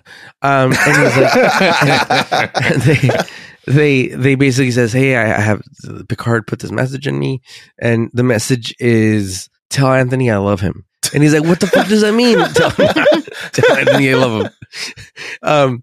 And so basically, that's an old fucking bald rocket joke. And so he basically goes, hey, I think, and they pause the carpet bombing. And then he's like, hey, I think we can get him back. We should try if we do this and that, and we could go. But there's only one chance. So like one person goes in and one person comes out, dude. Like fucking like Thunderdome style, dude. And he's like, and stupid ass fucking Mark Twain. He's like, I volunteer as tribute, dude. I volunteer. I go in. I write my books, and he's got to go back. Yeah, he's got to go back, dude. You got to go back. So. And so they trust him, dude. Fuck, dude. So he goes back, and he's like, Picard, go. It's fine. And then Picard goes like, all right, cool. We're all fine now. Okay, so you fix her, get her a doctor, and then go pay my tab. Like, what the fuck is that? Like, by the way, could you just pay my bill? Yeah. And so fucking, by this time, they're already going to fucking bomb this fucking place. And he's like, all right, let's bomb it, in case it doesn't work. And so by the way, they shoot these fucking torpedoes, and they take forever to get there. Usually it's fast, but this time, Picard's there, and they suck him up. O'Brien fucking sucks him up. He's a best transporter, dude. Next to he is. Yep. Next to what's his name? And what's his name? How could you call him? What's his name? You know who it is, dude. People who've been listening know he's the best fucking ass kicker around, dude. Ricardo. Disappointing. Jason Statham. By the way, I watched The Beekeeper. Right. That is a season 6 opener of fucking Jason Statham movies. That's a good analogy. So he saves fucking he saves what's her face? Guinan. Yeah. And then he leaves Data's head there, and then he leaves his watch there because he remembers like, For the hell of it. You gotta leave the watch, baby. I don't think he even remembers that. He just does it on a whim. Yeah. I don't think they're like, I don't think he is like, oh, I'm going to leave my watch here because they told me to. I think he just chooses to do it. Yeah. Yeah. And then again, they don't say, whew. I think it might, like, you can stretch and believe that maybe he put 2 and 2 together, that because he found his watch on the Enterprise, like with them, was like, oh, that means they found it in the cave too. I mean, I guess, it would take a bit of leaping, but yeah, like you can that's surmise true. that. He could have. He's a leaper. He could have made that jump. Do a leaper. And so he all's well that ends well. At no point are they like, hey, we should tell Starfleet about this shit, that these ghouls are fucking like, so and go back and like look at. Are there more Davidians? We need to wipe them out of the galaxy. I know, but also go through the history books and find out, did Mark Twain say any really weird shit about?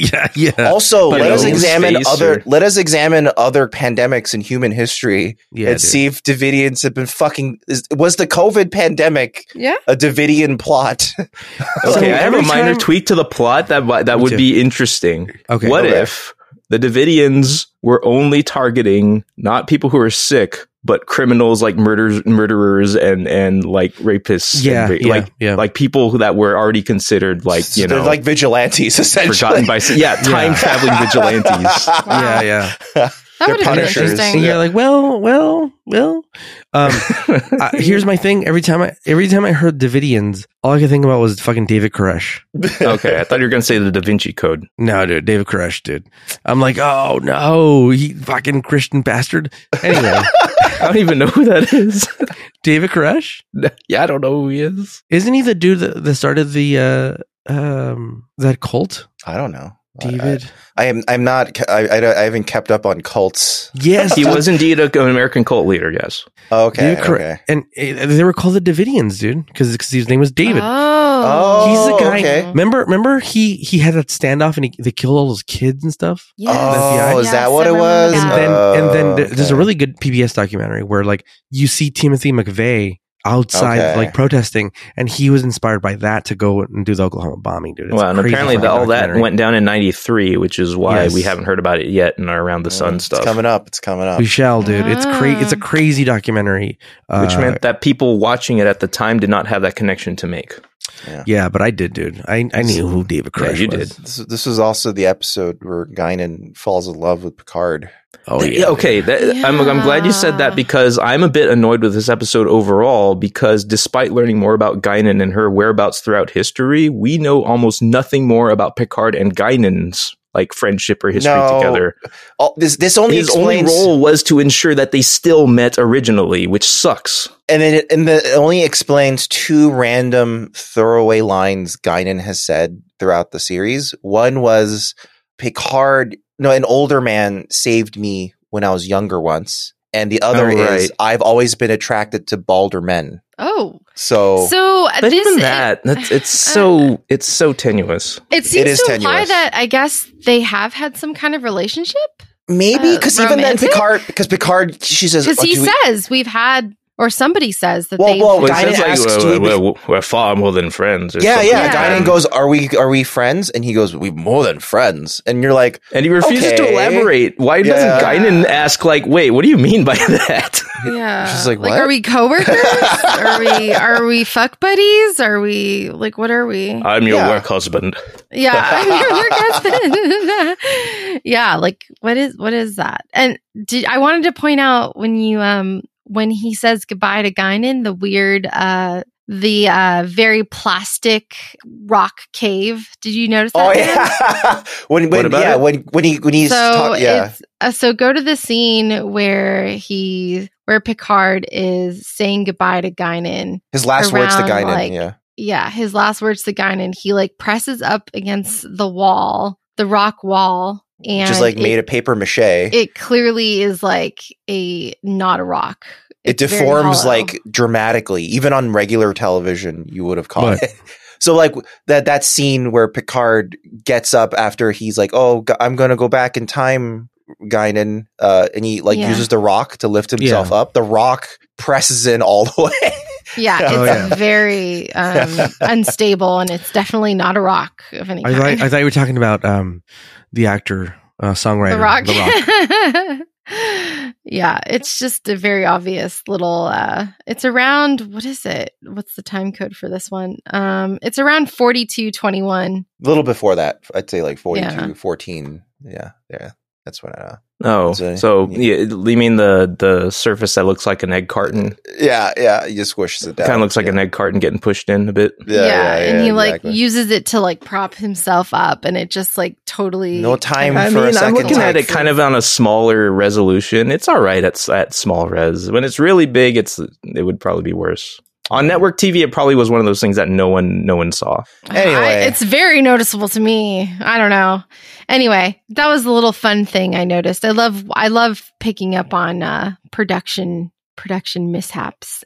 What would you guys rate this episode? Oh God, I'm gonna go with a 6. Okay, I was gonna say go 6. Yeah, I'm gonna go with the 6 because I just could not stand Mark Twain's character. And I don't know. I just felt like this episode had a lot going on, way too much. It was way too complicated. Nothing really paid off in a satisfying way. And I don't think it was a strong way to start the season. So I really hope it's up from here. Yeah. I think so. I have every intention to believe so, but it's definitely not a strong way to start the season 6. I'm going to give it like Marvin was already onto it at the very beginning when he said the problem with every 2-parter across seasons is that they write one without really knowing how the second one will end. Yes, and this is one of the worst. This is one of the worst examples I've seen so far because they shot they did a scatter shot of details into part 1, hoping that they created a mystery box and didn't know how to fix it, and then they dutifully just connected pieces together to make sure that it made sense, but it wasn't compelling. Yeah, right. Definitely not compelling. So Jerry Taylor, who was the main writer for the episode, she said this one was a nightmare. It was just awful to try to get the story going. Even when we finally went to script, we kept changing the story. So it was a matter of going back and wrenching out sections and restructuring and plugging in other things and then taking all that away again. It was probably the most troubled episode of the year. And then Renee Echevarria. It's very obvious. Exactly what she's saying. It's very obvious. And then Renee Echevarria, who is also in the writer's room, quotes, "We basically boxed ourselves into a corner with part 1, and it prompted very hilarious arguments about time travel and how it worked. That's not how time travel works, you idiot," with huge accusations and people falling back on primary sources like Bill and Ted's Excellent Adventure. That's the way it works. You can go meet yourself and all sorts of preposterous stuff. So, okay, that would be more fun to watch than any of this. Yeah, which, they didn't have fun with it. You know what I mean? I'm giving this a 4 because it's just shit. There's maybe I feel like I should go lower. There's almost nothing redeemable about the episode. It's one, they're dramatically out of character, everyone.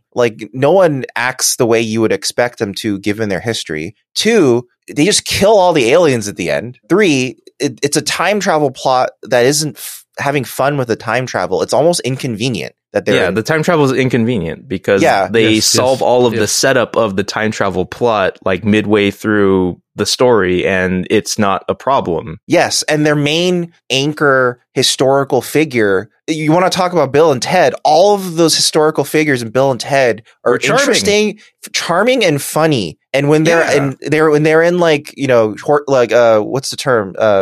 Out of the water, the fish out of water situations. It's hilarious, but Mark Twain's just annoying. He's not a good character for it at all. So you could delete this episode from the canon and it would be fine. Oh, I wouldn't miss it at all. There's nothing would have been lost. Again, all the fun. You hit the nail on the head. Here's the thing.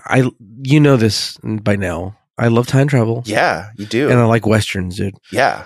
Great chance to do so many fucking things. Why was nobody shooting guns? Nobody. Yeah, not even one. There was they had one that they needed to use that they gave to Mark Twain just because he needed to be there with a gun. Yeah, there was no like cowboy standoff. There was nothing. No duel. Nothing. Like it was literally a Chekhov's gun that wasn't fired. Yeah, dude. Chekhov wasn't even there, dude. It was Mark Twain. So I'm going to give it a 4 as well. Like, again, there was so many things to have fun with and like that were kind of cool.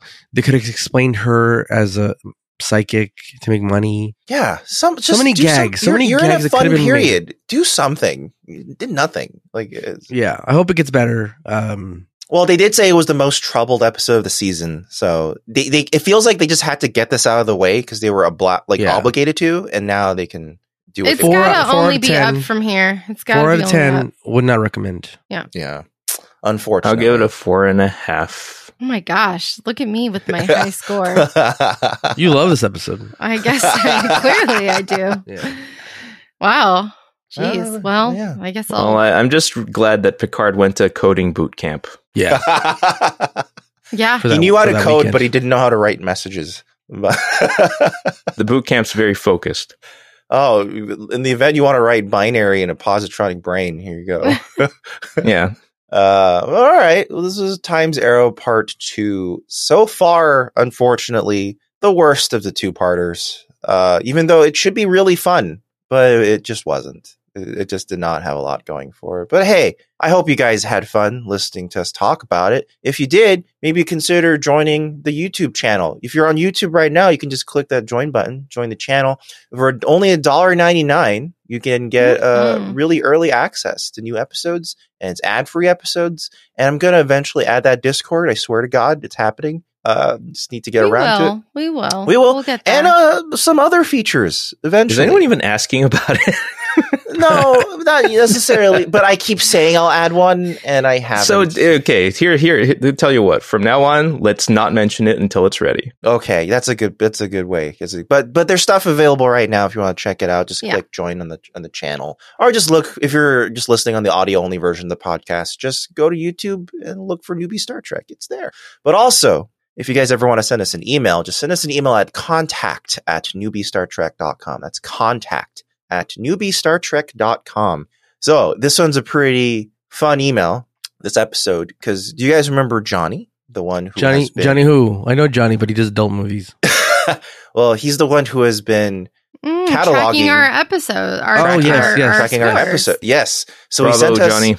He sent us a more this is a milestone email, I should say, because it's titled Season 1 Complete. So Johnny says, "Good evening. Hope you all are doing well. Just a little insight on your fan. I'm a 52-year-old amateur cinephile movie fan, but I've not studied film officially, besides a few book chapters and videos, although that's essentially what film school is. You've gone through film school. You've done it. I've seen a ton of movies, good and bad. That's also film If you could talk shit about a movie, then you've gone to film school. Yeah, you're better than most film school graduates. If you've corrected somebody when they've said Scorsese and somebody said it's Scorsese, then you've gone to film school. If you know the difference between Paul Thomas Anderson and Paul W.S. Anderson, you're a film school graduate. I don't know the difference.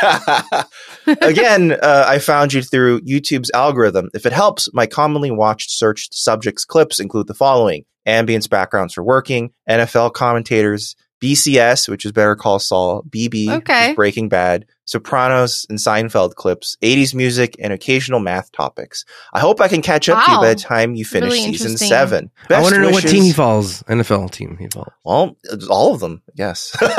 But he told us what our top... So, sorry, Sarah, because you weren't in the podcast yet.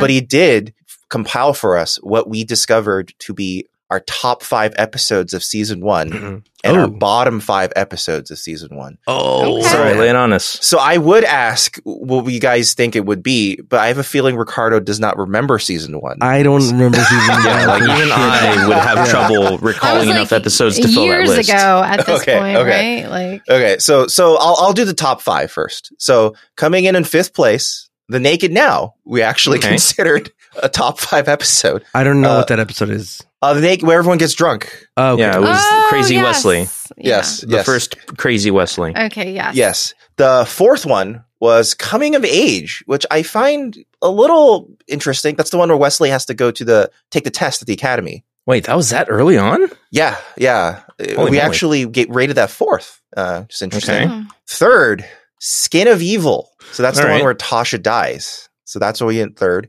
Second, Conspiracy, the one where the guy's head explodes. All right, that's worth it. Yeah. And number one was 11001001. The one with the 110101. It's the one with the binary guys and also But it's also with Minuet. Yeah, Minuet. Yeah, dude. And Riker's in the jazz club, and they have a Yeah. throuple with Picard. And that's why it's at the top. It's not because of the binary. It's also arguably the best episode of the season, I would say. 11001001 is a legitimately really good episode, I think. Because there's an action scene where Data and Geordi have to evacuate the Enterprise all at once, and there's all this cool stuff that happens. So I think that's a great episode. Yeah, like there isn't that an episode where they're on the verge of like self-destructing the Enterprise? Yes, that's it. And it's the one where Data says, "I've made a mistake," and everyone's like, "Data," there's a lot of interesting stuff happening actually in that episode. Yeah. So the bottom 5 episodes of season 1, in 5th worst place, Hide and Q. That makes sense. The Q's really annoying, especially in that episode. That's the one where Riker gains his powers, Q powers. Sure. The Arsenal of Freedom. That's the one where the whole planet is trying to sell weapons. Yeah. And it's on trialware or on shareware. It's trying to get people to buy their weapons by forcing them to go through a trial version. Third one is Home Soil. That's the one with the crystals accuse us of being ugly bags of mostly water. Mm-hmm. The fourth one is Symbiosis. That's the one where the drug planet is selling to the druggy planet, and Picard has to stop them. And then I can guess the last one. Yeah. The worst episode of the season, very predictably, Code of Honor, the racist black people planet. Home of Space Wakanda and the Laser Stripper Jungle Gym. Yeah, we rated that pretty low. Also, interesting data correlation. Ricardo and Dan were most closely correlated in their scores, according to Excel. So Ricardo and Dan tend to agree the most, at least in that season. Yeah. Interesting. So yeah, this is fascinating data. Thank you so much for collecting. Yeah, this is a fun bit of data, Johnny. I really appreciate you. Your hard work is appreciated. Yeah, it's very interesting, actually. Yeah, like that's one season's worth. Like as time goes on, I'm just waiting for inconsistency to shine on through, or maybe consistency. We don't know. Yeah, I mean that would be the surprising outcome, right? Then I'll be like, "Ooh, that's cool." Yeah. Ooh. All right. Well. Thank you very much, Johnny, for that email. And thank you guys for listening. If you guys want to check out other stuff we do, head on over to fugitiveframes.com. One of the things you can check out there is the Would You Stay Tuned podcast, where we check out a pilot of a TV show and ask, hey, would we stay tuned? You know what? Would we? Would you? All right. Next week, question. We continue our journey through season 6, starting with Realm of Fear, where a certain character is there. That's all. Many characters will be there. Realm of Fear? Mm-hmm, yeah. Mm-hmm. This is the one with Mark Wahlberg. Oh, is this one with Scarecrow in it? We'll see. Yeah. Jonathan Crane. Also, we do know that DS9 is rapidly approaching. And don't worry, we have plans for that episode as well. So we sure do. Oh, well, that episode. That series. Series. Season. Series. We're gonna again take a tiny break, 1 week break, because there's some scheduling conflicts. But we'll be back after that. All right, guys. We'll see you again soon. Goodbye, everybody. Goodbye. Bye. Have a good one, y'all. Next time. May buggles smite your enemies. Stay fresh Tuesday. Bags of